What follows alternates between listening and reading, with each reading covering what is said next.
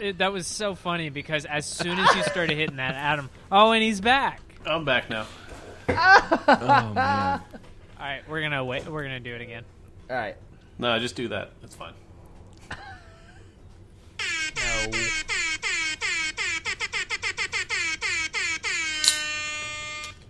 Morning. Welcome to Don't Be the Artist. I'm Hagen. I'm Dave. I'm Adam. And I'm Jackson. Welcome, everybody. Our July 4th was last week. Freedom ain't not free. Happy whatever Freedom you care about. ain't not free. That's the truth right there. Yeah. Man, did you guys see all those time-lapse of LA skyline since they don't have an official fireworks show? No, I didn't see those. That stuff is crazy. It is just it looked like at 8 or 12 hours, it was just non-stop, just fireworks Jesus. going off. And didn't they have a ban on? Don't they have a ban on fireworks? I mean, yeah, most cities do, but LA especially because of fire hazards, I imagine. Yeah, to see what happened Yeah. in Plano. Yeah, that was pretty great to see, honestly. I thought that was funny. What happened? They backfired. They didn't a bunch of the fireworks didn't get off the ground the way they should, and just set the field on fire that they were in. Oh my god. Almost hit a couple of people. Man, I Jeez. drove past White Rock last night, and one on 4th of July last night, and somebody, I guess it was just an amateur person shooting off a firework, but it went over sideways into the trees and blew up maybe 20, 30 feet away from everyone. It was crazy. Jesus. But silver lining is the firework itself at that close a range looked incredible. So who cares if there's a couple, second or third degree burns? Dude, I was driving on the highway last night, and I thought my tire blew out because I heard I didn't see the firework, but I heard pop, and I think I hit something at the same time. I must have run over a bump or something, and I was like, oh no, I busted a tire. There were a bunch on my street. It was pretty crazy. There was I heard a ton, and I thought they were just in Denton, and then I saw a post on this Facebook group that said it was 3 a.m. It was the fireworks are still going on my street name. Please, Denton police, please make it stop. This is ridiculous. Yeah, I think people were just extra rambunctious this year because they've been cooped up. Yeah, But man, driving around, I think it was at 10 p.m. in Dallas, and I was it looks and I may be just hallucinating here, but it looked like there was just a slight bit of smog or cloud just hovering around Dallas just because of all the fireworks going. It was nuts. Jeez. They were going all night. It basically, you could hear it off in the distance, and all night as I was just chilling in my apartment, I heard it getting closer and closer, and then at one point there was literally people in the alleyway across from my apartment just shooting them. Jesus. It was incredible. That's Anyway, insane. welcome to today's episode about fireworks. Hell yeah. Today we're going to be analyzing Katy Perry's firework. Oh, Buckle no, nobody in. told me. Do you ever feel like a plastic bag, Adam? No, but I get that reference. Hell yeah. Yeah, we're going to be sharing our favorite firework photos that we took off our amateur iPhones and Androids. So stupid. Yeah, I love it when people... Man, I think it was last year somebody at work showed me after the 4th of July a video they took at Kaboom Town in Addison, and I was just this looks so shitty. They were probably proud of it. I hate Kaboom Yeah. Town. I hate it so much. It is such a pain in the ass. It's a pain in the ass, but it is a good fireworks show. But pain in the ass. It's not worth it. It's way too much of a pain in the ass. Absolutely not. So, we got some news for you guys. We're going to... Yeah, Hagen's pregnant again. Congrats, Hagen. It's not again, just pregnant. That's just it. He's Parangat. What? Pregnant. Pregnant. We got some news, and we'll start off with Hagen, the Vanilla Ice. Yeah, did you guys see the Vanilla Ice concert? Did you guys see about this? Yeah. Okay, this is great. So Vanilla Ice he had a 4th of July concert scheduled in Austin, and this was before the pandemic hit. This was scheduled, but he didn't cancel it. So like weeks leading up to it, he's posting about the show and like, oh my God, we're going to have this amazing thing and blah, blah. And then like, might have been like July 2nd, he posted an Instagram video and he announces he is postponing the show after like, he said in the video something along the lines of like, after seeing how serious this is, I'm going to postpone the show. But here's the real kicker, is that if you scroll back on Vanilla Ice's Instagram page, he posted some coronavirus, like, this is like a fake thing shit on his Instagram page. So he doesn't believe in coronavirus, and he was just going to go ahead and do this concert. But I bet there was someone, like, one of his, like, you know, managers was like, you need to cancel this. You cannot do this. This looks so bad for you. Absolutely he was like, ridiculous. He's like, I guess I just didn't realize how bad it was. Like he hasn't Are you serious? left his house and like just been sitting at home thinking everybody's fine. Everybody else is just sitting at home, or what? Dude, he's been flipping homes. You guys know? Whoa! You guys didn't laugh at that. You guys do know he has like a successful business where he flips houses. Is Well, it called House Baby? No, but he does have a reality show. oh And my I think God. he goes under like his real name in it, which is Rob Van Winkle. Damn. That's weird. He didn't understand how serious it was, but at the same time, he also didn't believe that it was real in the first place. So that doesn't. It's just fucking idiot, fucking moron. Here it is. Here's the post. So it's a timeline. 2002, Nile virus gonna kill us all. 2004, SARS gonna kill us all, and it keeps going all the way down. 2020, coronavirus gonna kill us all. Wake up, everyone! They just want to keep us in fear. I'm not buying it. What a moron. Damn. Coming from the man who fears the band Queen. Is in the caption is hashtag drop the mic. What an idiot, dude. People who don't believe in this, it's just like, man. They have nothing fucking better to do. You're not going to get your scientific and medical advice from this guy? You sure, Dave? What's his last name? Yeah. Van Winkle? Yeah. Yeah. Dr. Van Dr. Winkle. Van Winkle. I would go to a Dr. Van Yummy. Winkle. Yeah, I wouldn't. That. I just want to point out that somebody else had a 4th of July festival planned for this year, and they canceled it well in advance and were responsible about it. Yeah, there was also a place in Fort Worth that had a like protest thing where they kept their venue and bar open. They opened it on 4th of July to have a big old show. That's fun. Yeah, and they got a bunch of heat for it, obviously. They made a Facebook post today that was like, we didn't charge admission, it was free, we checked everyone's temperature, all the stuff. And there were people who were like, you charged me admission online to get in, so you're lying. Second was they weren't requiring masks and all this stuff. I mean, like, it was and apparently when like the police showed up, the guy went out and talked to them and said, okay, so the police said, okay, so you can close now, or you won't be able to open for another 30 days if you don't stop the show. So he decided to just keep it open, and they'll be closed for 30 days. Tomato potato, you know what I'm saying? We got some more news. Our last bits of news are all political, you know, because that's what we are. We're the political podcast. That's and just 2020. That's 2020, baby. Hell yeah. I keep wondering what's going to be the knockout punch for 2020. We're building up to something, and I hope it's good. I hope it's real good. But, so our last, we have a new list of musicians who are mad at Donald Trump.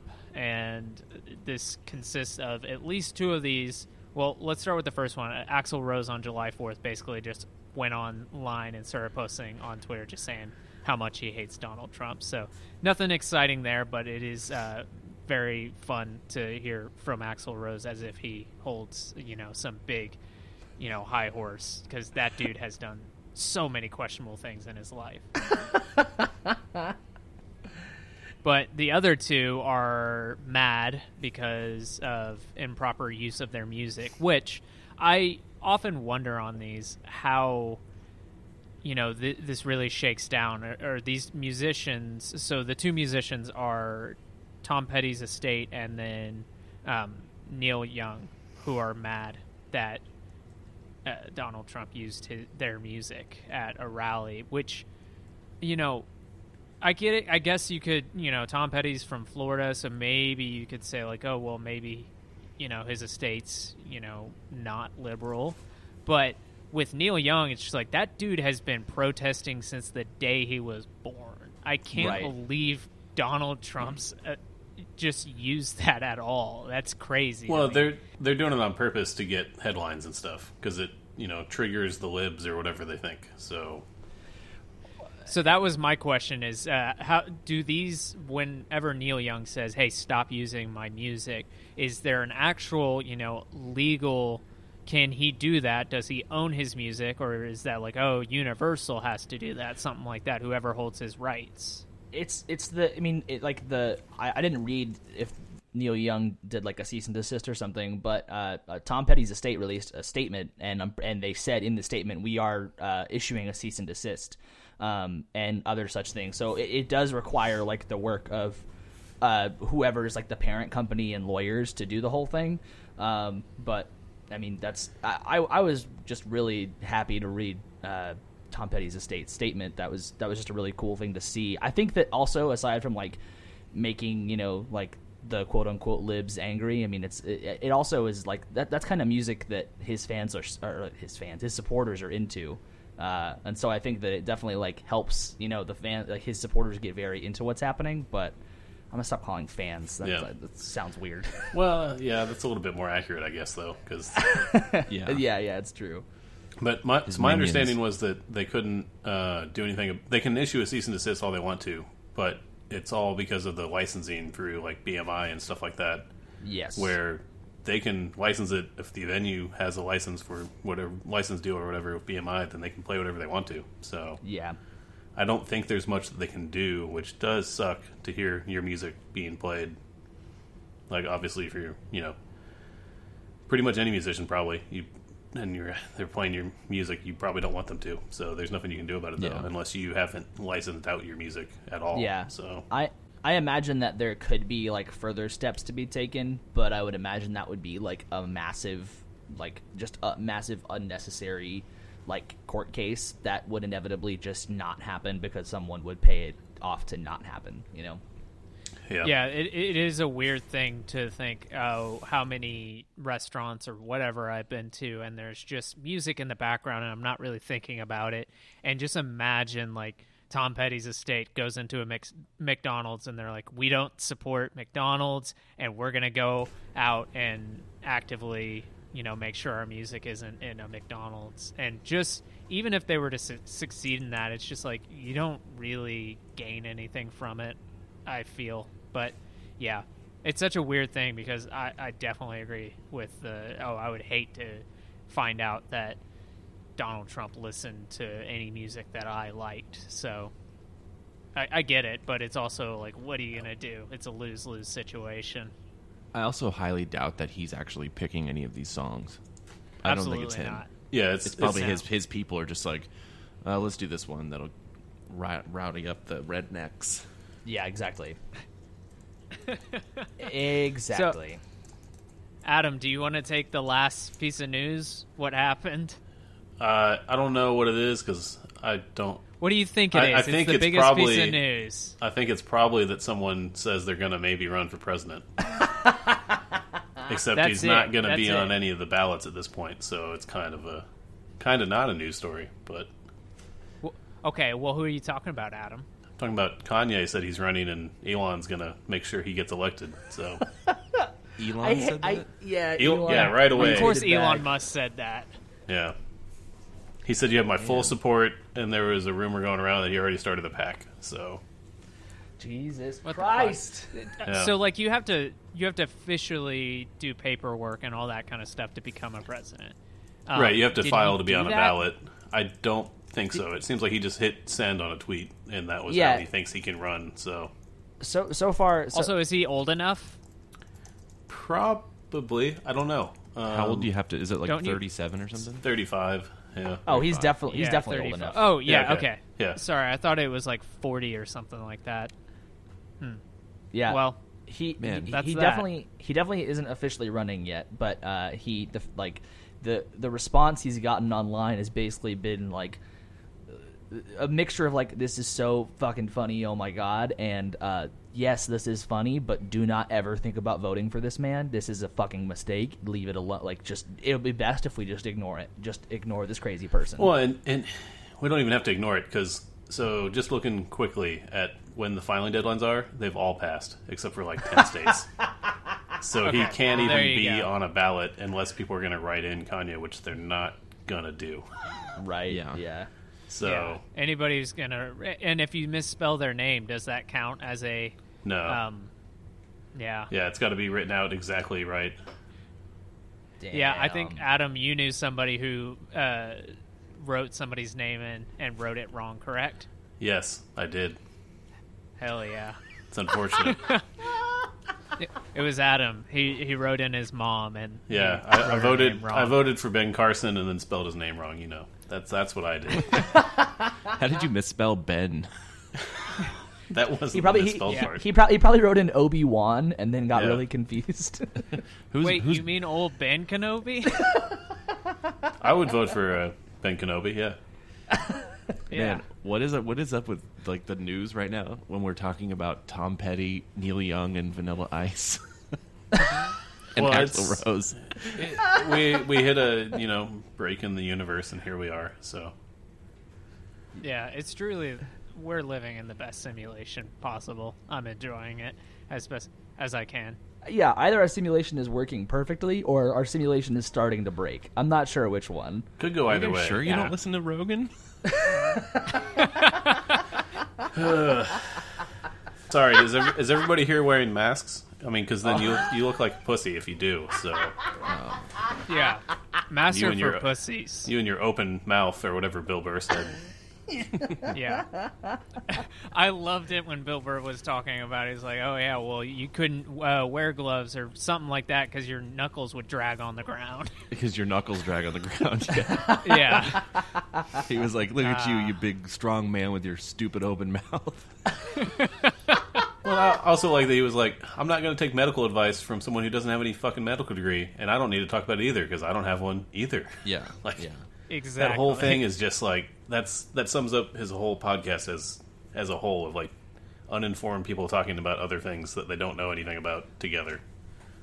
What are you talking about? Tom DeLonge was on there talking about aliens and shit, and he is very was right. informed. Yes, he was right. I guarantee you, he's right. I mean, that's fair. Elon was on there talking about pot, and he probably knows a lot about it. So Yeah. Just in case anybody doesn't understand the sarcasm, Joe Rogan is a piece of shit, and I definitely hate his podcast, and I know at least 3/4 of us hate him, and we're working on the fourth one, so in due time. And if you want to talk about the simulation with me more, we don't have to bring up Joe Rogan at all. We can talk about how we're in a simulation without bringing up. He didn't invent this concept. yeah, he didn't come up No, with bro, that. are just we gotta bring up the Rogan. We got to try and get our Spotify money. We can talk about the shadow government. We can talk about all the other things, and Joe Rogan doesn't have to come up at all. All right. It's not fair that Joe Rogan has taken over all the shitty conspiracy theories. That's I not know. his. That's not for him. It's not fair. You're God. allowed to do it.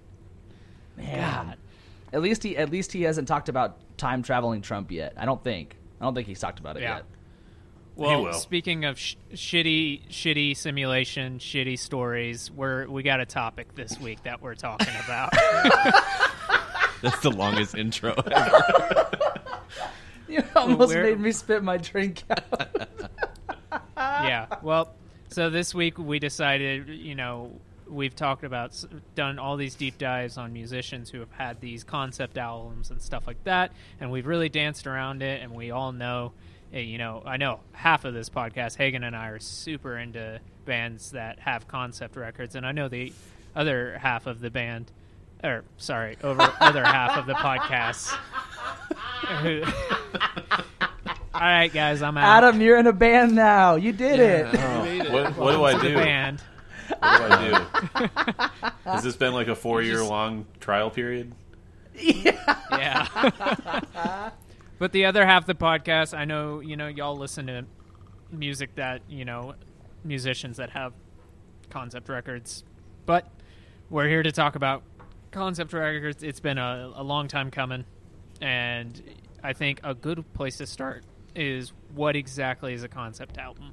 And whenever I was thinking about this week, that's a really tough thing, because I saw some people saying like, oh, is an accompanying soundtrack, is that a concept album, or is something like the soundtrack to Hamilton a concept record, because it's technically all spoken through the music. There's no spoken dialogue, nothing like inadvertently, that. I would say, Yes. So I would definitely say that if you need another medium, if you're reliant on another medium, it's probably not, a wholly organic concept record.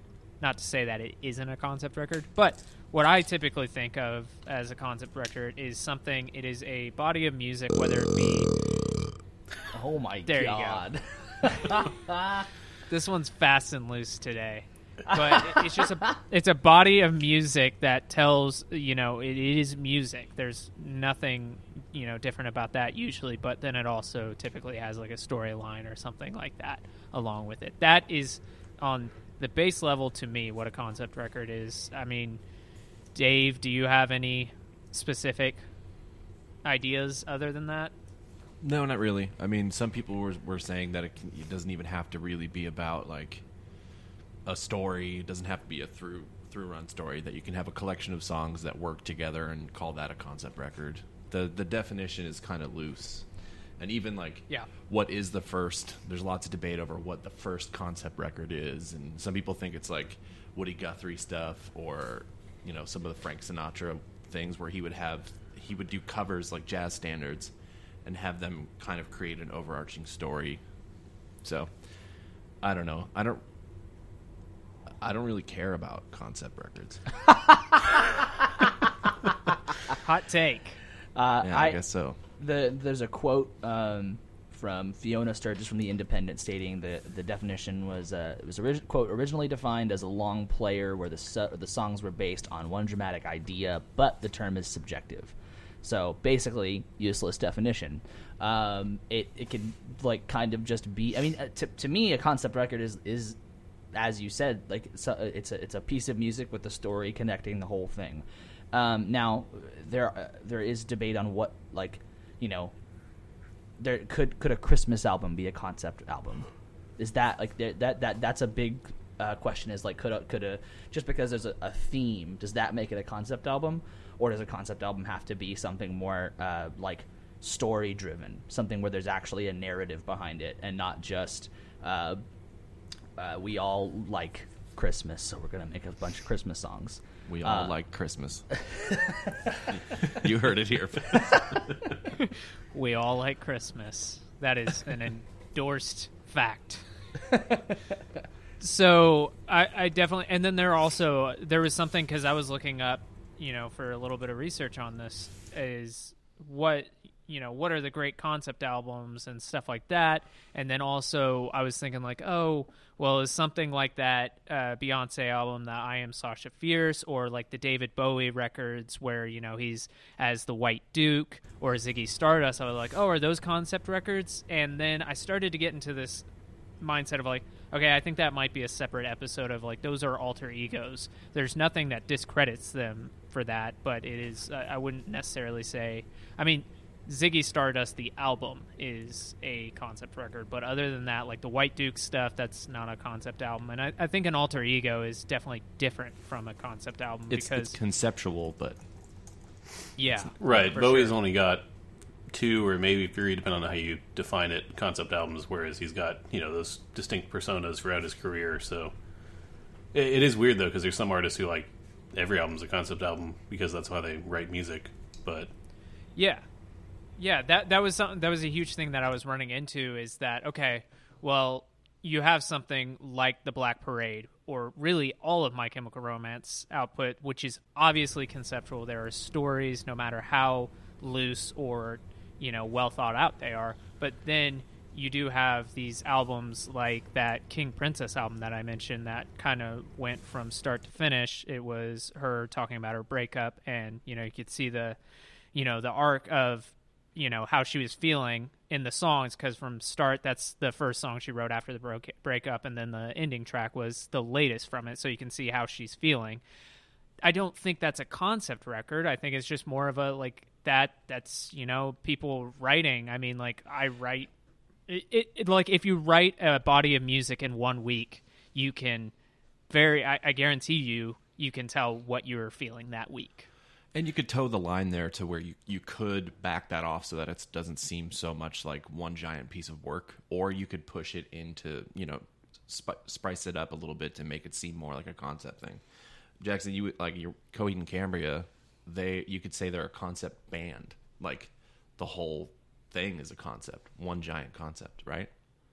Yeah, so I think this is where I'm going to just go ahead and say my opinion on concept albums, or, just having a concept, a storyline on top of your music. So I love Coheed and Cambria. It is probably my favorite band, but is one of my favorite bands. I constantly am going back and forth between Radiohead and Coheed. But with Coheed, whenever I was first listening to the band, I listened to the music. I didn't even know there was a story until maybe 5 years into listening to them, and then I found out there's comic books and shit. And I think that kind of ties into the Marvel movies were coming out, and I started getting into comics, and I was like, oh, I want to read this shit. And then people were like, oh, the guys from My Chemical Romance, they have comics, and Coheed have comics. So then I was getting into it. So it was always this thing where I loved the music, and then I found out, oh, there's this whole added layer.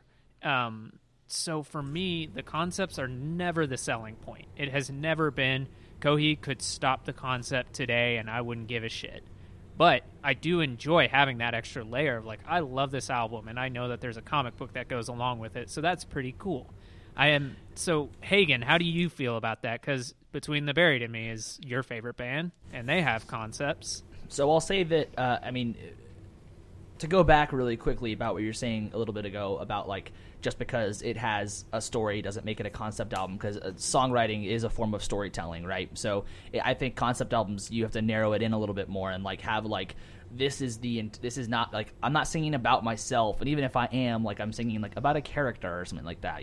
There's a lot of different ways to make it clear that this is not a concept album just because I'm telling a story. But to what you were saying a second ago about the music versus the concept, I've loved Colors by Between the Buried and Me before I knew the story, and I listened to their albums before I paid attention to the story and the lyrics. One, I could attribute that to the screaming, because I have to really get into I have to be deep into listening to hear the lyrics, or I have to pull up actual lyrics to read it, which neither are bad, but it just is an extra thing. But I will say that being into the music first, it doesn't really take away from the concept, because if anything, it kind of informs you how they wrote it, I guess, because they knew it was a concept, they had the story, or maybe they didn't have the story as the instrumentalists, but they had the idea, and they use musical themes in repetition throughout concept albums. And not saying you can't do that if it's not a concept album, but that helps with storytelling, right? That's why, classical music, musicals, operas, they all use repeating musical themes, so that way that something is happening. We talked about it when we talked about scores, right? They use repeating musical themes in movies, so that way you have an idea of what's going on. And so it's really, Between the Buried and Me did that with the Parallax albums they did. The Parallax Hypersleep Dialogue, which is their EP, and they have a couple songs that have stuff that comes back in Parallax 2 Future Sequence. And so they use that as storytelling devices, which is very cool. Do you think that it just makes sense for Tommy to write lyrics along with the music because of the way they've structured the music? So normally the way that they do it, at least for the past few, I don't know about Colors, but for the past few, the way they've done it is he lives in California, they live in North Carolina. So they're all writing the music, and he's all writing the story. And then they Costa Mesa. Yeah.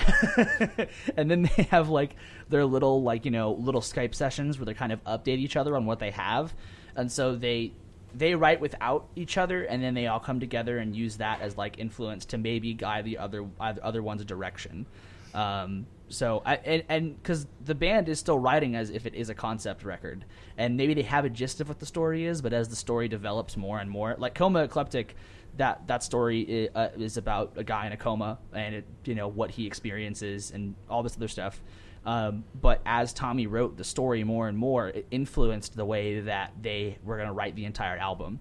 And that's, people hate that album, but they're idiots. So, But that's they dumb. That's the overarching narrative, is that it's about a guy and what he experiences in coma, but it's not the same story throughout. It's a bunch of different experiences, right? yeah, but it's not necessarily like different experiences because yes, it is, but it's like it's this guy in a coma's adventure, right? It's him going to different places, and then in the end he finds out something. I guess I could spoil it. It doesn't really matter.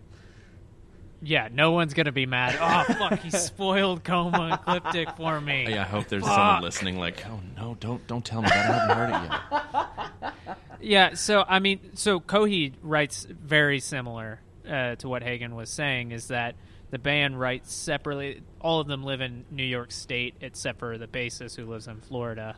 And so they all write separately, and then they get together. But when it comes to the actual storyline, that's all on the singer Claudio. And it's very much this, every time I hear him talking about in interviews later, and I do this same thing when I write a song, is I write something, I'll just start writing lyrics and they kind of flow out, and then I see, okay, I can arrange them this way to mean this. There's not really this overarching, oh, this is what I'm going to do. And I think he, in the same way, is like, okay, he'll have 15 songs, and he's like, how could I make this a story? Maybe he does have an idea of what it's going to be. But I think there is the difference between the two bands we're talking about right now, where, between the Bury to Me, it's very intentional. It sounds like Tommy is writing his, it's not these songs that are like, oh, these are actually about me, but I'm putting it through the medium of the band. Whereas Claudio, you can listen to those songs and you're like, this song is about how much he fucking loves his wife, and he's just saying, oh, it's this character's sister Spider though, and it's just that's where you kind of lose me in the whole mystique about it, because there are a lot of Coheed fans, and I don't really give a shit about talking shit about them or not. But there's a lot of Coheed fans that are just like, this is so ingenious. I don't know how he does this and the music. And it's just like, well, they're one in the same. They're really not as independent as people are giving them credit. And that's cool. They're your favorite band, so I get it. But also there is this kind of hey man, just back up for a second. And if Coldplay was doing this, would you be saying the same shit? So it's a bit weird. I was just gonna say, the Coheed, whenever the band always writes music separately, and then they kind of get together and form everything together conceptually. That has been their approach for every single album except for their most recent album, and which is called Vaxis Part 1, The Unheavenly Creatures. It's got a long-ass title.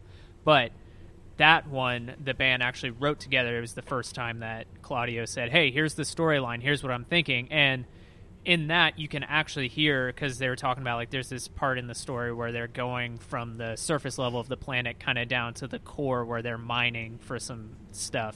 And they started using, more toms on that song in order to have this kind of feeling of workers, having that do do ga do. So there is that on this newer album that you can feel that, but prior to that, it's just these are just good songs that happen to have a story on top of that. So what do you think about Hail to the Thief and OK Computer sometimes being called concept albums? That's where I get kind of I don't mind them being called concept albums, and I think, even though I love concept albums and storylines, I'm not upset. I'm not a purist when it comes to that kind of thing. So I get with OK Computer, it's kind of a loose one. The band has never said that, right? Yeah, it's like a car crash. Yeah, somebody dies in a car crash, or they are still alive in a car crash. I don't know, but I don't know. I don't really see it or hear it. I think it's more just you can see where Radiohead is at the time, especially with Hail to the Thief. That fits really well in those kind of anti-Bush era, albums. I think it fits super well in that, where it's just like these are just guys who are seeing the world, because that came out in like 2003 or something. It's in a post 9/11 world, and like everybody is kind of feeling like chickens with their heads cut off, and is like, oh, everything's different now. So I don't call that a concept album really more than I would any other album. That gets back to the like, oh, you go through a breakup and you write a breakup album. You could say a Moonshaped Pool is a breakup album because Tom York had gotten separated from his longtime partner, and then she passed away of cancer. And it's like, I wouldn't say that's a concept album. It's just what the person was going through. So that's, in some of the research, that's what I found it was, is like people were doing conceptual, like you could say they're concept albums before the term concept album was a thing. And then like retroactively calling them concept records once that term was coined. And then sometimes in like pop culture and music culture, fans will be like, it's a concept album, even if the band has never stated such a thing. Yeah. I think there's a difference between a concept album and just an album that can be played front to back, and that makes like sense, because all the Radiohead stuff is probably not a concept album, but it is a like bona fide like real album. It's not just a collection of songs. So yeah, having a well put together album doesn't make it a concept album. Having an album that makes sense front to back, it does that's not necessarily a concept album. Now, what do all of you think about Songs for the Deaf? Is that a concept album? I think pretty clearly it is to me. So, but what's the concept? Go on, Dave. Actually, I want to hear if you think it is. That toes the line for me, because it's clearly about this guy getting in his truck and flipping through radio stations, and then a song happens. Which that can be a concept. Like, I could see that being, some indie flick of like, oh, this guy just driving. It could be a 60-minute movie, and just flipping through the radio, and then you see these little vignettes. I think just because it's a bunch of vignettes, doesn't mean it's not a concept album, but it is very much a loose concept album. There's not a core like narrative going on. It's just kind of like, here's the idea behind this album. We wouldn't have done these songs otherwise, probably. At least that's my thinking. Like, it's a well put together album. It's like, it also makes me think of To Pimp a Butterfly. Right. Yeah. I mean, you have like a well put together album where you can listen to it front to back, and it's not necessarily a concept album. Now, this was intentional for it to be a thing where you get it. It was to emulate Josh Homme getting in his car driving from L.A. to Joshua Tree. That was the intent. And like flipping through radio stations as he's driving.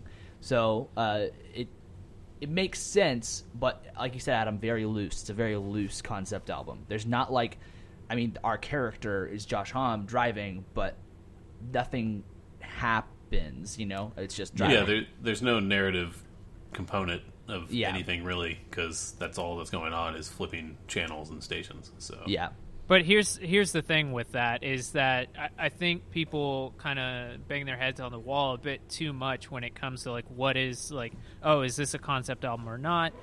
Because I do think there can be varying degrees of a story. I can't tell you how many films I've seen, like an indie film or like an A24 film, that it's like, I really enjoyed that, but if I were really to look back, there wasn't quite a traditional narrative or a story, that kind of thing. That doesn't take away any of its artistic value. I think it just really comes down to, can you find a story within it, a connecting thread, and then also this isn't like but also if a band straight up said, this is a concept record, here's the story, or here's what we were aiming for, that definitely gives you like, oh yeah, that's a concept record. But I do think there is some merit when it comes down to the, oh, is this 1970s album, is that a concept record, even though the band never said it was? Because I think there can be merit there,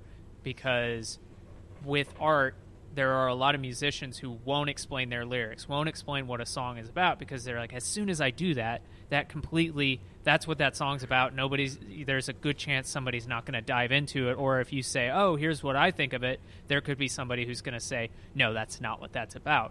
So I think there is kind of some leniency in there. some wiggle room that allows you to say, yeah, this is a concept album. I see this in this way, and this is how I interpret it, because that's how I always see music and really any type of art in general.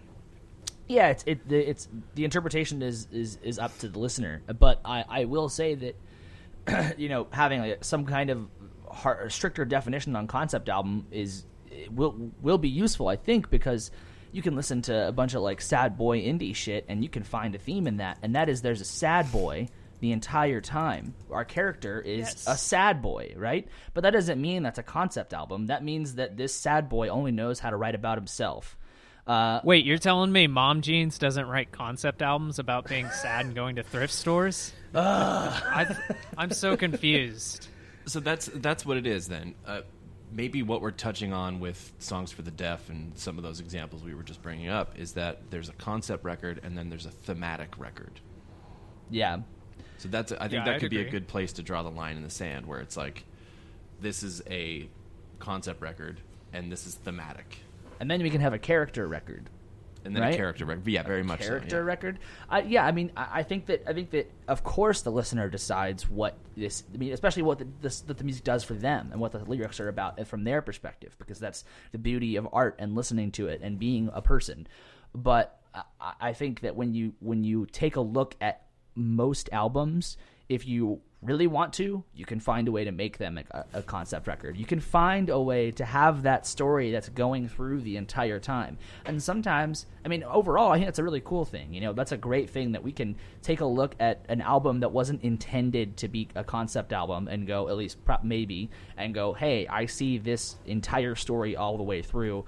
But I just don't think that is a concept album inherently. It might be. I don't know without an example. I mean, I'll go back to the sad boy indie thing. It's not really a concept album. But like, if you go listen to American Idiot, like we did last week, I was bitching about the concept album factor because they got away from it so much, and I disagree with that idea. But it's a concept album. There's a story. There's 100% characters and a story and things that are happening.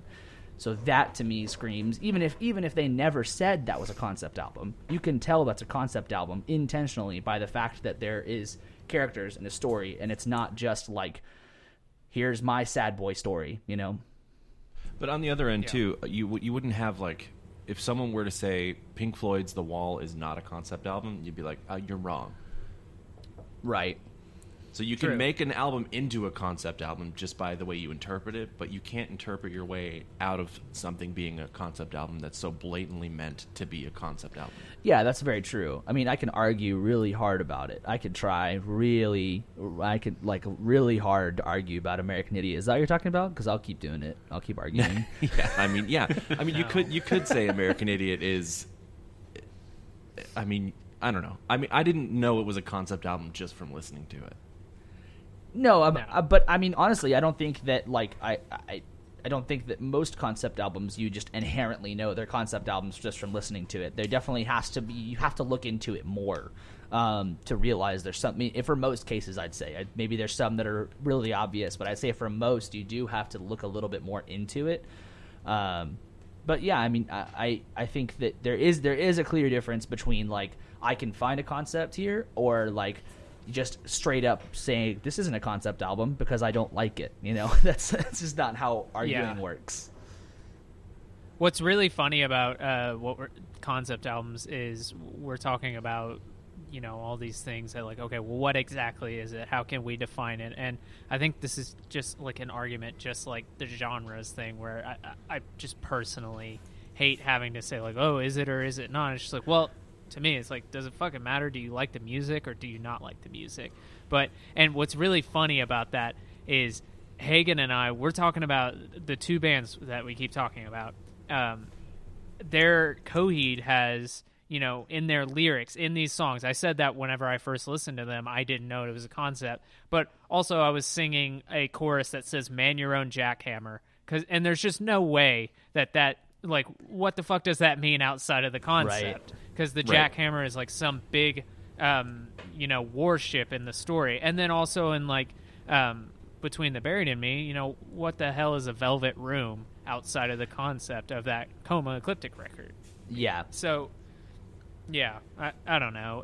I like concept albums a lot, and I feel like I have to say that as a Coheed fan. But also, I've gone to so many Coheed shows, and I've met people who I've talked to and just been like, oh, well, have you read the comics? And they're like, oh, no, I'm not really into that. But these are the same people who are there front row, who paid extra to get their front row. So it's like you're not any less of a fan of the band just because you don't give a shit about the auxiliary stuff. Yeah. It is auxiliary. That's why I said at the start of the episode, like, I don't really care about concept albums, because if the music is good, that's all I'm listening for. And then as a byproduct of that, if the story is interesting, then that's cool. Well, okay, but let me ask you this then. Now, this is 100%. This is another side of it. But you've shown me, and we've talked about country artists that are telling amazing stories, right? Take Jason Isbell, who's always like his lyrics are very forthcoming about his life, and they're very great story. It's a great story about his life the entire time, and it makes you feel emotions, right? You listen to that right away, though. Like, would you say, yeah? Okay, so is the difference because it's more accessible and relatable, or is it because of the framing of it, because of the kind of song it is? I think it's because it's the kind of song that it is. When he opens a line, like when he starts a song, and you're like, oh, whoa, what is that line? And then the rest of the song plays out in 4 minutes, where that line is explained and expanded upon. Then it's like, oh, I heard that right away. Right. But an album, like an entire album, unless it's like a Meatloaf record or so, like a rock opera, a blatant rock opera, then I might not get that it's a concept. Yeah. Especially, for someone like you mentioned before, Hagen, Between the Buried and Me, where sometimes you have to go and listen to the lyrics, which, interestingly, I could not know what he's saying at all, read the lyrics, and never forget what he's saying again. Right, yeah, exactly. But, like, I don't get all the information from a band like that because he's screaming. So on first listen, I can't really tell what he's saying. Yeah. Which is a really funny thing to think about. Like, I don't know what he just said, but man, I love that vocal. Yeah, well, I mean, it's the thing of like, I mean, it's a different argument about like, screaming and stuff like that. But I mean, it's in terms of that music, it's not, in terms of most music, lyrics aren't, the most important thing. They don't have to be. And even though he is telling a story, you don't have to know that. You can just dig, you can dig the riffs, you can dig how he phrases his vocals, and it's all awesome. But when you get into extra layer, I think, honestly, personally, for the concept album thing, like I said before, I think the musical themes is kind of like the thing that makes it for me in a lot of ways. Storytelling through words is awesome, and lyrics and all that stuff, but when you can actually pull off a concept album and bring back musical themes, use them as ways to tell your story instead of just your lyrics, then it really, as a listener, excites me when I hear that theme again. It just makes me want to go back and listen to it the first time and find where it was put in the song, and then find it and then go back, and it's like it brings so much more to the table whenever you put it into the music instead of just like, I'm going to tell a story with my words, because sometimes I want to listen to just the music. It just depends. Well, and that's interestingly, I was just going to bring up, there's Pat Metheny, the Pat Metheny group. Pat Metheny wrote this one musical cell of like 6 or 7 notes or something like that, and then made an entire like 4-part instrumental record based off of that one line, that one musical phrase. Yeah. So could you say that that's a concept album? They call it The Way Up, so it develops in, and he's trying to paint the scenery of going from the sewer up to the top of a skyscraper. I would say maybe it is, because I mean, when you take a look at where concept albums come from, a lot of people cite it back to like song cycles from the 19th century and stuff like that. So I mean, those, a lot of times, some of them had words, but some of them didn't. Some of them were instrumental, but they were intentionally telling a story through the perspective of the composer. So I would say that we could consider that a concept album.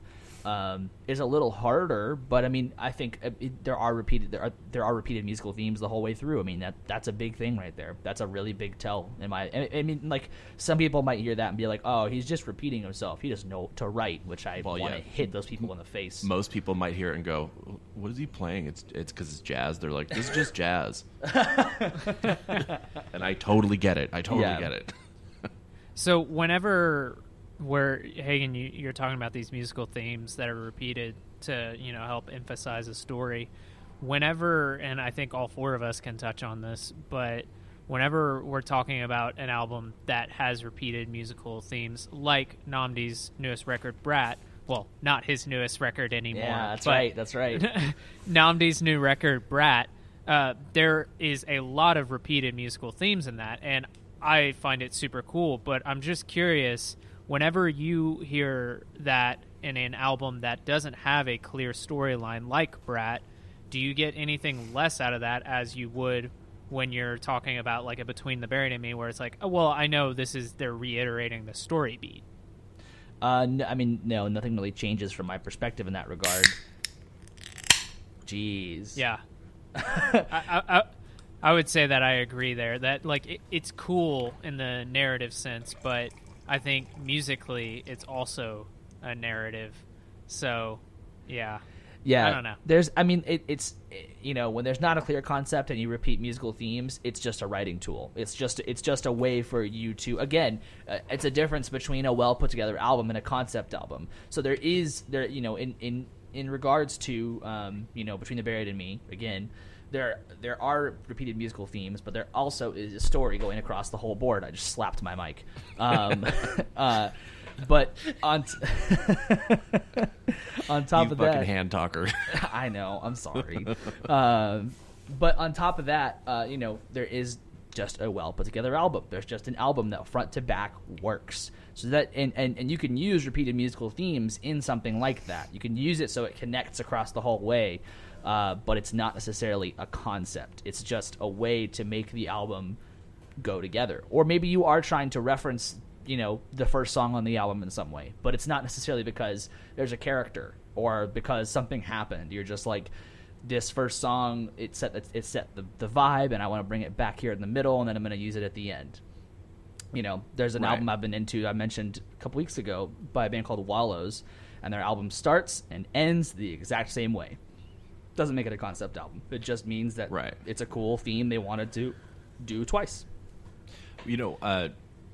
Tragically Hip, the Canadian band, their last record before their lead singer passed away is called Man Machine Poem, and the first song is called Man, and the last song is called Machine, and it's the same chord progression and same basic idea, but they're completely different sets of lyrics and feels. So that's like, I started listening to the record more intently just to see if there is a thread that runs through the whole, and there's not. They just made what sounds like the same song twice, but changed it up enough that it's really cool. That's awesome. Yeah. So, Adam, here's something that maybe you and I can talk about a little bit, but we listened to, I forgot when they did this, but King Giz released, was it 5 albums in 1 year? How many albums was it, Adam? I think 5, last year. Yeah. Or 2 years ago. So for a deep dive, Adam and I listened to all 5 albums. And what's kind of cool about King Giz, even if you're not a fan of their style of music or them in general, is they do try to have, like, what makes this album special and that kind of stuff. So I'm curious, does this kind of fall into a conceptual, or is it just kind of like a promotional gimmick like Sufjan said the 50 States was? So they had a album called Microtonal Banana, where they only played custom-made microtonal instruments, which was super cool, and it's probably the best one of all the records. And then I think it's Polywalla Gondaland, that you can play just in a circle. Like it never, if you had it playing, you would never know when it starts and stops. It's supposed to just be you're supposed to play it on repeat, which I think is pretty cool. And then they also had an album where they wrote all these instrumental pieces, but then they had spoken word stories on top of them. Do you guys think that's really concept, or is that kind of where you get into the promotional gimmick? And when I say gimmick, I'm just using that for lack of a better term. That doesn't take away from, like, Microtonal Banana is an incredible album, and if you have the time, I would recommend listening to all 5 of those albums, because it's an interesting thing to see a band release that much music in 1 year. But what do you guys think about that? Where does that fall on this spectrum? I mean, I don't think any of those are concept albums. I know the second one that we listened to out of those from that year, Murder of the Universe, definitely is a concept album. but it's not. That's the spoken word one, right? Yeah, it's got a very clear like narrative to it, and a lot of like storylines going on and stuff. The album's broken out into like different chapters. But the other ones they did from that year, which was in 2017, none of those really are concept albums to me. They're just different albums that they had a core idea about how they wanted to produce it or what they wanted to do with it. And that's not bad or anything. They're not concept albums, even though that band is known for other albums of theirs being very clearly concept albums. Yeah, using an entire, like, so on one album they used all microtonal instruments, is what you said, right? So that doesn't necessarily make for a concept album, more of just a compositional choice.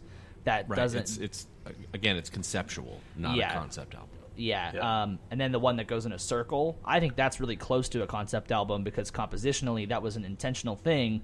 But again, like I think some kind of clear narrative, whether it be lyrical or musical, helps. So I don't know if just because it goes in a circle, I mean, there could be lyrical narrative, I don't know, or musical narrative that like there's repeated themes or whatever. Because if it goes in a circle and there are musical themes that repeat and stuff like that, I mean, I guess it always will because it goes in a circle. But so maybe that one is a concept album. It's hard to say. But just because you use certain instruments, that does not make a concept album. That is a compositional choice. That is not a narrative. I like to think that there's some kid who started college his freshman year in 2017, and he said, I'm going to listen to this new psychedelic record from my favorite band, King Giz, and he put on that circular record, and he is still high as shit, sitting there staring at blacklight posters thinking, damn, when is this album going to end? And nobody go stop him because he's having a better time than the rest of us just listening to a circular album instead of being in the sweet 2020. That's hilarious. Yeah, a good quick side story. A good friend of mine, one time we were listening to the end of a jazz song and it faded out, and he was like, "Do you ever wonder if people are still playing when that happens?"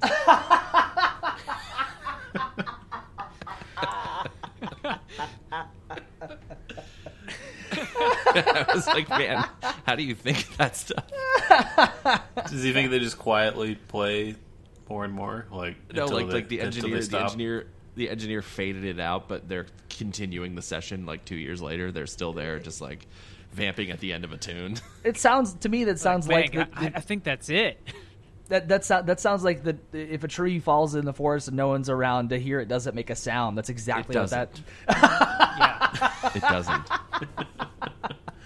Or no, sorry. It 100% does make a sound. Yeah, no, scientifically it does. Yeah. It's idiotic to say it wouldn't. Do you guys ever listen to Mars Volta at all? Yeah. Yeah, a little bit. So that's a band that they have concepts that once you know them, they're so omnipresent in the music that it's really hard to back away from it. Whenever I'm listening to Coheed Between the Buried and Me, I'm able to turn off the concept if I want. I'm able to shuffle and just play like my favorite song on a record. Yeah. But whenever I'm listening to Mars Volta, there is this kind of feeling of like, oh wow, these are really heavy themes, because their first album, Deloused in the Comatorium, which I think is it's definitely their best album, but I think it's one of the best concept records ever. And it's just all about this. They had a friend who was like had a drug overdose and was in a coma, and they were just talking about like, oh, what they thought was happening, in his head while that. So very similar, but And a little more was heavy. a concept record too, right? Yeah, so that one was about they had a friend who died, and his job was repossessing vehicles from people. So he repossessed this vehicle, and he found a diary in the back, and he read it, and the diary was like eerily similar to this guy's life. Like he didn't know his dad, and then he didn't have a close relationship with his parents, and then found out he was like adopted and all that stuff, and then like became friends with his biological father. Like he read this diary, and this same thing that happened to him happened to that person's whose diary he was reading. So it's all about that. So I don't know, that's just one of those bands that I don't think you have to know it's a concept, but especially when they got into their experimental phase, it definitely helped to know that there was a concept, because there were some of their songs that are like 30 minutes long. Bedlam and Goliath and like those things. Yeah. Man, I hate that shit. When bands have like I fucking hate that shit. When there's like 15 minutes of just ambient noise. That grinds my fucking gears, dude. I hate that shit so much. Yeah, well, you're not going to like Sufjan Stevens' new song, so I would recommend not Right, it's like listening 12 to minutes it. long. Yeah, we'll talk about that later. But, yeah, I mean, so they really are Mars Volta, and maybe we should do a deep dive on them one day, but they're one of those bands that they have such good parts of a song, and then it's like, you have a 4-minute song here. Why does it need to be 15 fucking minutes? You don't need somebody slamming on the keyboard. But I do like their music very much, and it's very funny that you said that's the album that you hate, because that's the album they won a Grammy for. So, yeah. But No, I don't know. I don't hate it. I don't hate it at all. I love the songs, like when I hear the actual songs. But if I'm trying to that's a band where you should listen to the album front to back. But putting Mars Volta on shuffle can be frustrating if you're driving somewhere. Oh yeah, 100%. I don't know why you would do that. That sounds awful. Because I just want to, man. Sometimes I'm like, I gotta listen to Mars Volta. Well, I would say that listening to most of Between the Buried and Me's work on shuffle is honestly it's not ideal half the time, because half the time it's like the way that this song ends, it doesn't end, it just goes to the next song. So you're really unhappy the whole way through. You're putting on shuffle. Well, let's talk about that. A lot of musicians who make these concept records will also try, not all of them, but I would say a majority of them will have at least some songs, if not the whole record, try to have it segue into the next song. Some of them, like when we were talking about American Idiot, they did it really well, that you can play Are We the Waiting separately from St. Jimmy without being frustrated by it. But they're, like Between the Buried and Me, man, I can't agree with you more. There are some times where I'm like, man, I want to listen to this song, and then it just starts in this weird, like, and it's just like, whoa, what happened? Where am I? It's like getting that adrenaline rush without any build-up. Or you're also like, wait, when it's so conceptual and so tied together like that, sometimes I'm like, what song has that really cool part in it? Yeah. And you're like, oh, that's track 4 at 13 minutes in. There's that, like 8 measures of a really cool riff. Yeah, like, there's a Between the Buried and Me riff I consistently get stuck in my head, and I've never been able to find it. You don't know which one it is? No. Oh, you got to sing it to me. I can help you out. Next time it gets stuck in my head, I'm going to call you and just start. I mean, like, the other thing is, like, you talk about the beginning of songs, the end of songs for a lot of the concept albums. They will, like, do a line, or someone will sing something, and the song won't end on beat 1. The song will transition into the next song, where the next track starts on the beat 1 of the last song. So you're not actually getting a solid ending. It's like the song just cuts out. And so I have, like, vinyls of the concept albums, and it fucking drives me nuts. You gotta flip the vinyl over. Yeah, and it's like sometimes it's some of the most, like, frustrating points, because there are really satisfying transitions. There are transitions that just feel so good, and I can't wait for those. And I remember the first time that I listened to Colors on vinyl, and the first side ended, and I was like, what? I have to now flip this bullshit? We couldn't have figured out some other way to make this work? God damn it! Yeah, I think there's a lot of bands or records like that just aren't built for vinyl, which sucks so hard. Yeah, because I've definitely bought some albums and then played them and then been frustrated by having to flip at a certain point, and then like, I'm just going to get rid of this now. I'm going to sell it because I'm never going to listen to it again because it's frustrating and annoying. You mean you bought some Adams? I did. Yep. Are we flipping that? That was somebody flipped Dave. That was painful. Yeah. So I think there is one thing that I would say, what I benefit from a concept record. There are musicians like a Jeff Buckley, and this is a really specific example, but there's a musician like Jeff Buckley who died way too early. He died after his first album was coming out, and really all we have other than that is like a whole piece of work are live albums. There is his second record. They have all the demos, and they patched it together to make it sound like a real album, but it's not.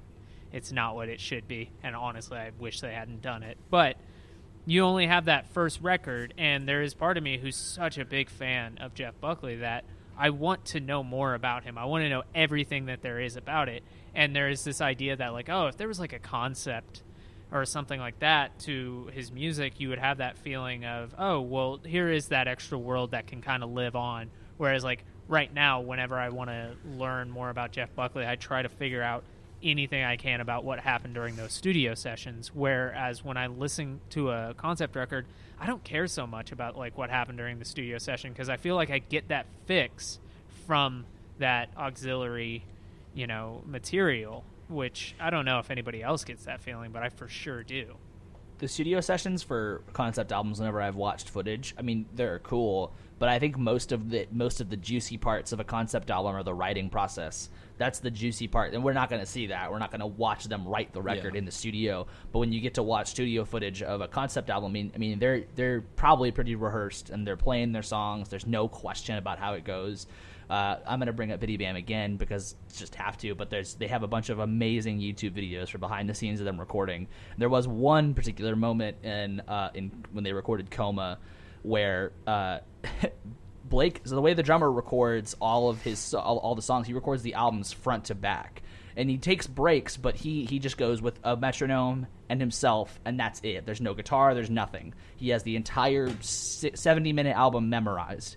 And it's a program metronome, so all of a sudden it'll just be like dick dick dick dick dick dick dick dick dick dick. Just like slow down, and exactly. He just knows how to do it. He just gets it. So the way they record it is he goes first, and there's no guitar and there's nothing. And it never has been an issue until Coma, when one of the guitar players, Dusty, comes in and he's like, "What the fuck is Blake doing there?" And he changed up his part. And the producer Jamie's like, "He changed the part, man. He changed the part." So, like, in general, that doesn't happen though. In general, with concept albums, it's like they're very rehearsed. They come in and they get their shit done, and it still is fun to watch them in the studio, but it's very different from most other studio sessions. I like to think, at least. Yeah, just a side note on that, when you're talking about their studio sessions that they have recorded, I think between the Buried in Me and Architects are like the two bands that have the best, you know, online presence when it comes to those like studio recordings. They're just so. There was a section of time where like I liked two between the Buried in Me albums, but the rest of it I was just like, eh. But I could watch those recording sessions because I was just like, damn, this is so enjoyable to listen to these guys just, you know, write or record a whole album and then also just listen to them all just rib on each other, make fun of the one who moved to California, all that kind of shit. So, Costa Mesa. Yeah, I mean, they those videos are absolute gold, and they like for the Coma one. There's a whole section where Paul, one of the guitar players, is like talking about how. You know, they've been working with Jamie King, their same producer, their entire career, and they love Jamie, but sometimes he just wants to just shove his face in a wall because he just makes him play the same goddamn part over, and it's the funniest shit. It's so good, and the Architects one makes you cry. That shit's sad. Oh yeah, well, and it makes you cry even in retrospect because they've been doing that for I think like 4 albums now, and the albums before this most recent one had the guitarist who died in it, and now people watch it. All the comments on YouTube are just like, damn, it's amazing how he's doing this and all that kind of shit. So like all of them are just like super emotional, which you wouldn't think a recording would be that way. So right, yeah, that's very true. So do you guys want to talk about specific albums at all? Yeah, I mean, I think we talked about some that we like, but I think it would be good for us to maybe reference, again, a couple other ones that we like. Yeah, so in preparation for this, I definitely was thinking, okay, I'm going to look up like a top 10, top 20 list of albums, and I'm going to cherry pick the ones that I just have put off, like, you know, some of the Pink Floyd albums because I don't like Pink Floyd, or I was like, and then I found the album, I was like, I'm going to do it. I'm going to finally listen to Sgt. Pepper's because I don't like the Beatles, and I've never listened to that album all the way through. And I was like, this is it. This is the perfect time for, and I'll talk about it on the concept record This topic. is it. And don't get scared. Yeah. I got halfway through it, and I was like, this is boring as shit, and I turned it off. So I cannot recommend it. But I did see some people talking about like, oh, this is kind of that album was a loose concept record because they basically created alter egos for themselves, the Beatles did, and wrote in their eyes. So people were saying, oh, is this really... Because, like, at the beginning, you have this feeling of, like, oh, you're about to be in this, like, with a little help of my friends, all that kind of stuff, and Sgt. Pepper's Lonely Heart Club Band. But then they're like, oh, yeah, you lose that, like, almost immediately. It's really just, like, them writing Beatles songs. And it's it's a character conceptual. record. It's a character record. Yeah, it's conceptual more than it's a concept alter record. egos. Yeah, like we were talking about, David Bowie had a lot of personas and stuff. That's really what that album is. It is a concept album, but it's also not, because it's very much still the Beatles. Which I think that album is great, but it's still the Beatles. It's not a totally new like story that they're telling or anything like that. But they wanted to write that so that they could get away from themselves, right? Right, and that was a way for them to do that and to kind of get into making weirder choices for music for them. So. Yeah.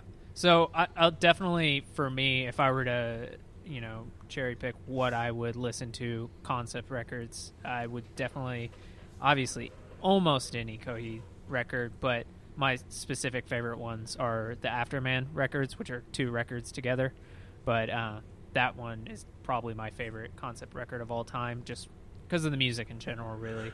Not necessarily the story, but the story is pretty cool, too. But then also the D-Last at the Comatorium by Mars Volta is such... Every time I forget... Because that's one of those albums that I'm like, this has got to be a top 10 for me. This is so good. And I always forget about it. Like, my mind will lapse for a year, and then I'll remember about it. And I'll turn it on. I'm like, this is just mind-blowing. This fucking album.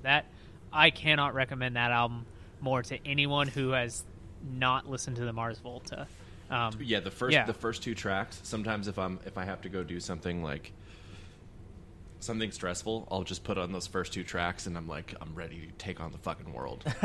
Yeah, and it's just crazy, just like the hearing about how they created that album, because it was really just 2 band members at that time, and then they had all these, studio musicians. They got like Flea to play bass on that record and stuff like that. It's just like, what, on your first record you got what people hail as like probably one of the most famous bassists in the world. Like, that's crazy. I don't know. So if I'm that gonna was because of At the Drive-In.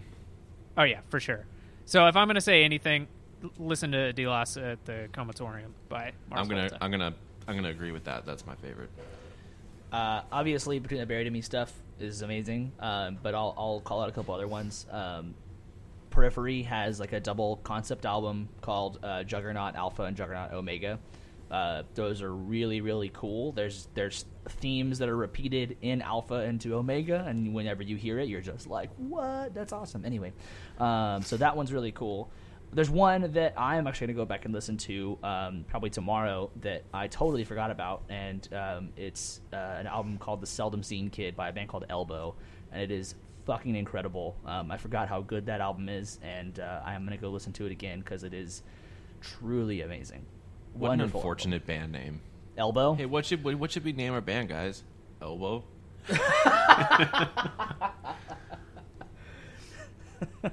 I don't know. I was thinking knee. Yeah, right? Yeah. I don't know. What about Tricep, bro? You want to name it Tricep? Dude. No, that name's already taken. It's fine. Can't have that one. Gotta go for Adam, backup do you have option. any? Do you have any albums you would specifically? Did you look up? Were you Googling albums while we were saying our stuff? No, not y'all's. I think for me, the definitive this is a concept album kind of thing is still Pink Floyd's The Wall. I know Jackson hates Pink Floyd, but what is that? What's the concept behind that? Just curious. I don't know. It's a lot of it's autobiographical about the formation of the band and the other bandmates, and including Syd Barrett, who's one of the founders of the band. It's kind of the autobiographical take on that, but with a little narrative twist, obviously, to it. But I think it works really well as an explainer for what a concept album is, because they did adapt it into a movie as well, Right. and it has very clear narrative threads throughout the whole thing. It has a bunch of repeating musical elements and stuff like that. So I think that's a great example if people can get over the fact that it's Pink Floyd and there's a stigma to that. So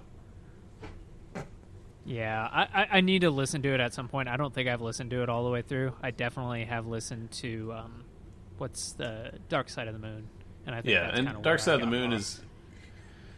is kind of a concept album. I don't think it really is that great of a concept album. I mean, it is a good album, but it's not on the same kind of level.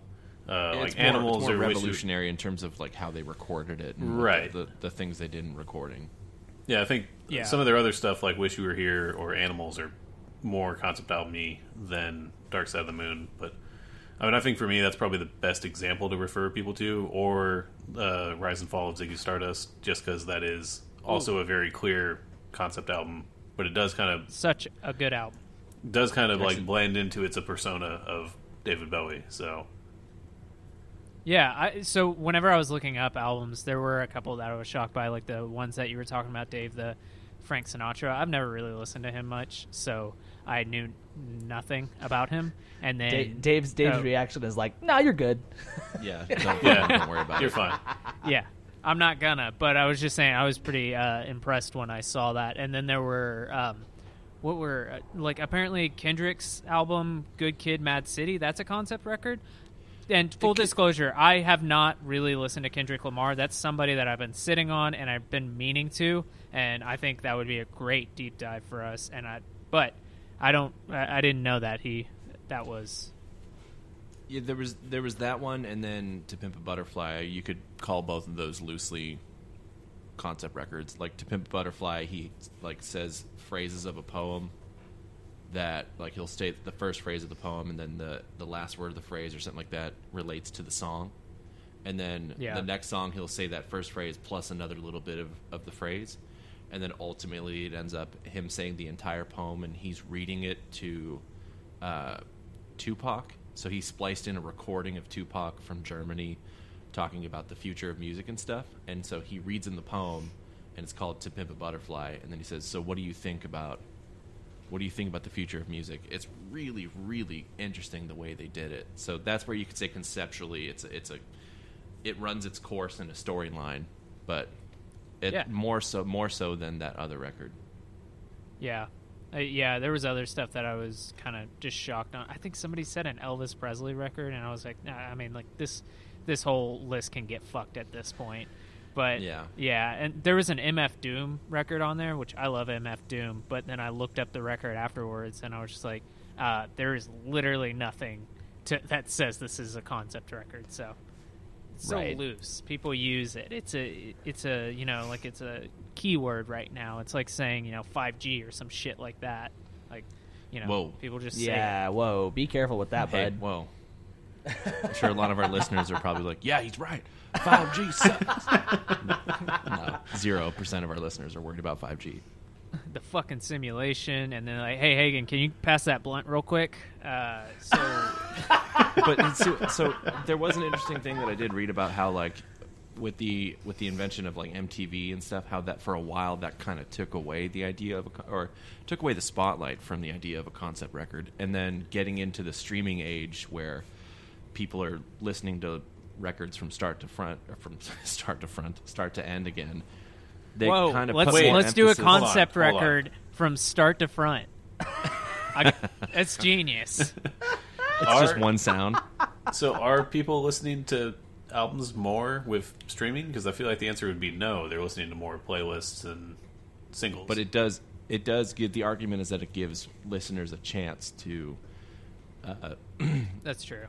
to listen to a full record, and it puts more pressure on artists to make it more listenable as a piece so that they get more listens. I think in general they aren't, but like they aren't listening to albums, but like a lot of people will listen to what they hear is a great album like one time, and then they'll come back to the singles or the songs that they like. So you'll see that happening more from just my observation. I don't know if that's actually true, but just from what I've looked at, that seems to be the case. In the MTV era, artists would put their singles up front, right? Yeah, knowing that people wouldn't listen to the rest of the album.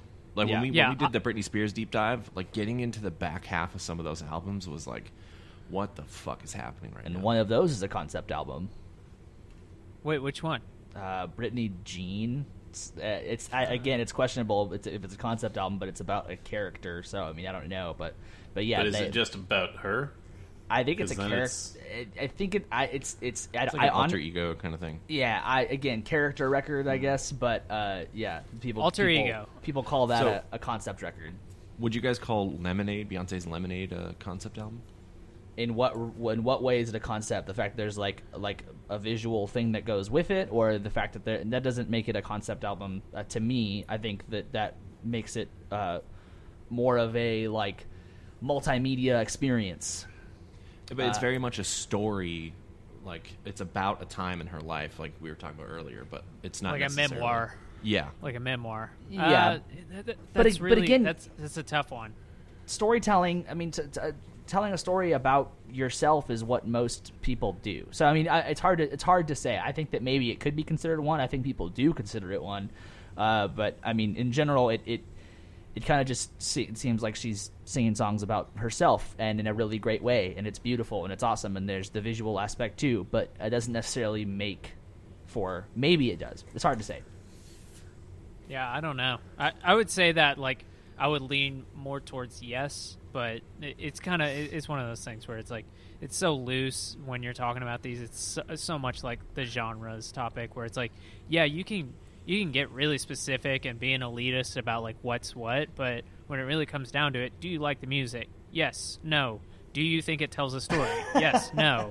That kind of stuff, and it's just like Right. It doesn't matter. Just enjoy it. And also, I just want to say, with Hagen's streaming, little comment about people listening to singles. I think it's bullshit that Hagen wants me to listen to all of Metro Station's album to listen to Shake It. I'm not doing that. I want to listen to the single. No, that's not what I'm saying. I'm saying that I think that like if someone hears it's a good album, they listen to the album and then they just listen to they listen to the album like one time and then they just go back to the singles. Because like I've had conversations with people where it's like, oh, have you listened to X pop star's new album? And then they'll say, yeah, it's really good. I like this single, and I'm like, oh yeah, this song is super cool. And they're like, I don't know what it is because they listened to Right. the album once, so that's totally fine. I'm not shitting on that. That's not like a.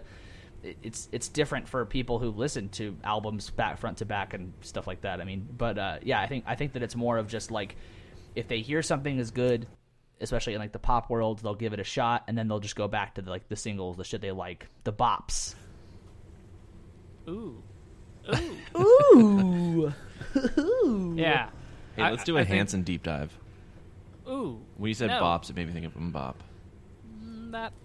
Have you seen the videos of them playing Mbop now? Yeah. It is fucking incredible. They made that song. They evolved with the song. It's so fucking good. Good for you, They're all Hanson. great musicians. Yeah. Oh, Mbop. Yeah.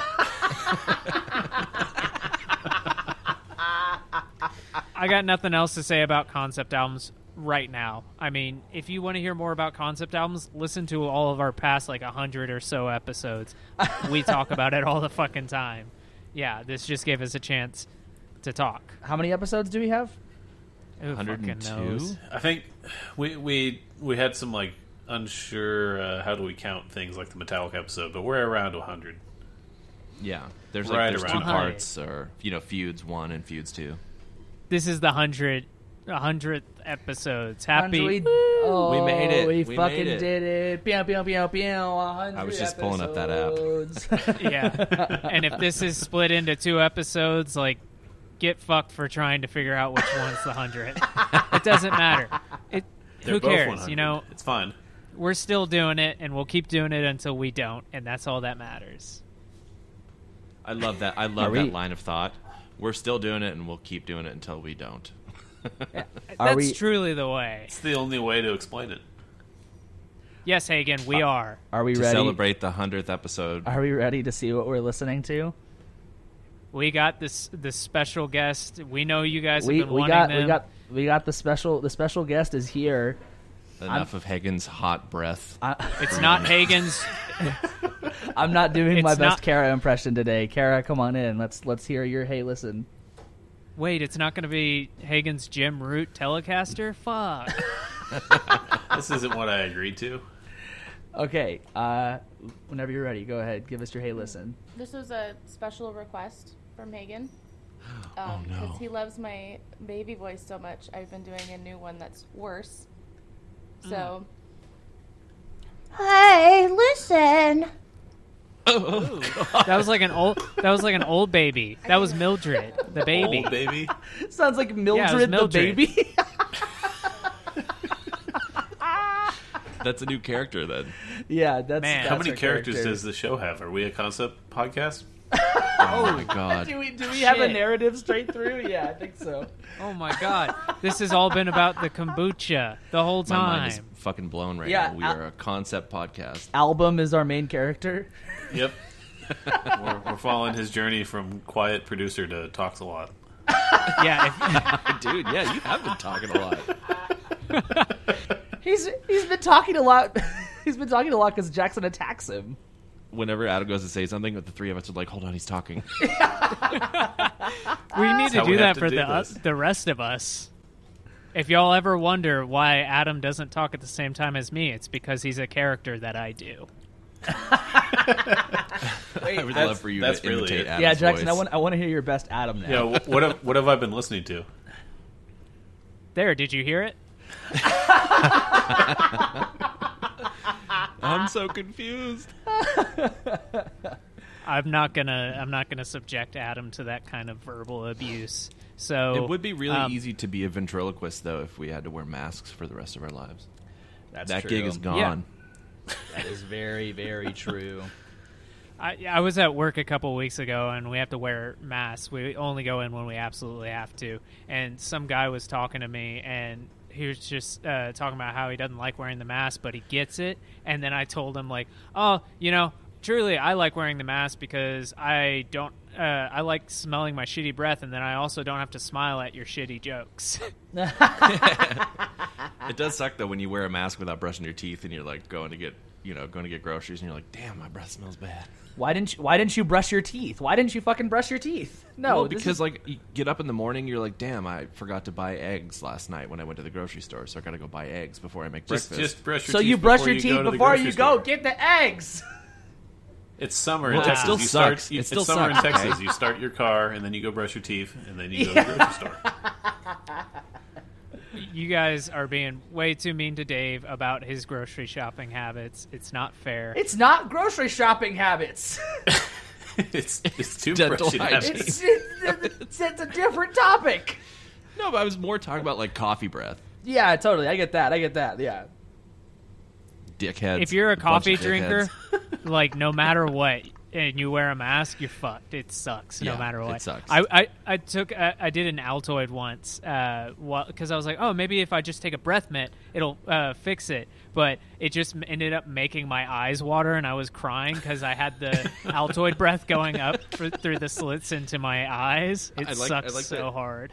You made it sound like you did a drug. You're like, I did an Altoid. Yeah, I know, right? Sorry, they're too Oh, man. spicy. Jackson can't play the show tonight. He did too many Altoids. We should talk about what we were listening to, but before we started, No, I don't want to. Before we started today, we were trying to figure out what time we were going to start, and Jackson said he had to work out at some point today, and I see that vein popping out of his bicep. I can see the work, man. Look at that. Wait, he said he had to work out? Yeah. Dude, that vein. Oh, well, now he's doing the vein out of his fucking forehead. He's doing that's the not- Star Trek. Here, I'll go first, and let me start with, I have been working out for like 20 days straight now. Like, I've taken rest days, Whoa. but I've been doing this like YouTube workout from the YouTuber Chloe Ting, who is very You doing Chloe Ting? obviously, she's very obviously skewed towards a female audience. I'm which doing I Chloe think that Ting. I think all that stuff is such bullshit, like male and female workouts. So my girlfriend and I have been doing Chloe Ting, and I've been doing it for 20 days, and wow, she fucks you up. She's this like petite woman who like just like you are working out alongside with her in the video, and she is not breaking a sweat or anything, and you're just like, I am fucking dying. So Are you trying you- to get a yeah. big booty? yeah, Are you- big are you booty, doing tiny the- waist. Did you do the 2-week shred program? No, I'm doing a 28-day thing, and we are 20 days in, and we'll have Nice. to take a break when I go to Colorado, but then I'll pick up and finish it. So that's what I've been listening to is Chloe Ting telling me to go hard on this one, Bum, and I'm bum, like, no, bum, Chloe bum, Ting. bum, bum, bum, bum. What is it? Da, da, da, da, da. I don't fucking know it, but every did she time I change- hear that, I get pissed off. She changed. Yeah, that I've been listening to her music as well. I've been joking that I want to get her theme song on vinyl, but truly, what I've been listening to is I did mention that Sufjan Stevens, he announced a new record that comes out, I think, September 25th, which also a new Idols record comes out that day, and I know which one I'm going to like better. But he released a new song called America, and it's like this 12-minute song. And it's a good song, but there is some of that, like, why is there 5 minutes of just ambience? But that being said, I'm going to re-listen to it. I'm not saying it's a bad song by any means, but I just need to give it. It sounds like The Age of Odds, which is my favorite Sufjan's album, so it could be very much like that. I don't know. But my other thing I've been listening to is a couple weeks back, Phoebe Bridgers released that new album. On that same day, there's 3 albums that came out: the Phoebe Bridgers album, the Bob Dylan album, and then also Owen released a new album. The band Owen released a new album called The Avalanche, and I have been giving that a good listen to, and I love it. It's very good. It's very sad, so it's not fun to listen to right now. So that's what I've been listening to. So, Hagen, go hard on this next one. Well, real quick, Spotify fucked up the release of the Sufjan song. I don't think there probably hasn't been news about it, but when it's an artist you like, when you open the app, it'll like put a little thing right there, like, hey, this new person released a single, and so I clicked it as soon as I saw it, and it like completely failed. Like Spotify was like, we can't find what you're looking for. I'm like, what the fuck? So then I like went and looked it up on Instagram or Facebook or something, and Sufjan posted that it'll be up at like 9 a.m. and he posted that like 2 days before Spotify put their thing up, 9 a.m. on this day, whatever. So Spotify like put the link up that you can go get to it before it was actually available, which I thought was a very frustrating and kind of funny. Yeah, fuck you, Spotify. So Suck my big Joe Rogan dick. Ew, dude. with your mouth Can we edit that wide out? open. With your mouth wide open. Oh, can we edit all? I never want to hear Jackson say that again. Dave has never asked us to edit something out, and now he's asking us to edit something out. It's very severe then if Dave's asking for it to be taken out. I've been listening to this pop punk band from Australia called the Stand Atlantic. Very just pop punk shit. It's really fun. It definitely leans more pop, but the songwriting it has some punk elements. It's really cool. So I watched this week. I watched The Politician. I finished The Politician, and I got really into Ben Platt's stuff because of that. Ben Platt's an excellent singer. His album is awesome. Definitely go check out Sing to Me Instead. Very cool album. And then I started listening to a woman named Mahalia. She was on Jacob Collier's newest single. Very cool hip-hop neo-soul stuff. Go check her out. I've been listening to Nora Jones' new record, Pick Me Up Off the Floor. It's like a kind of a pseudo return to what she got famous for in her earlier career, the earlier part of her career, but it's much more mature. The writing is great, and the band is stacked. So I've been checking that out, and then just the usual stuff. You didn't have to say it. I'm editing that out. I'm bleeping you. Every Bleep time you the say word. we'll just bleep it. Oh, that would be so good.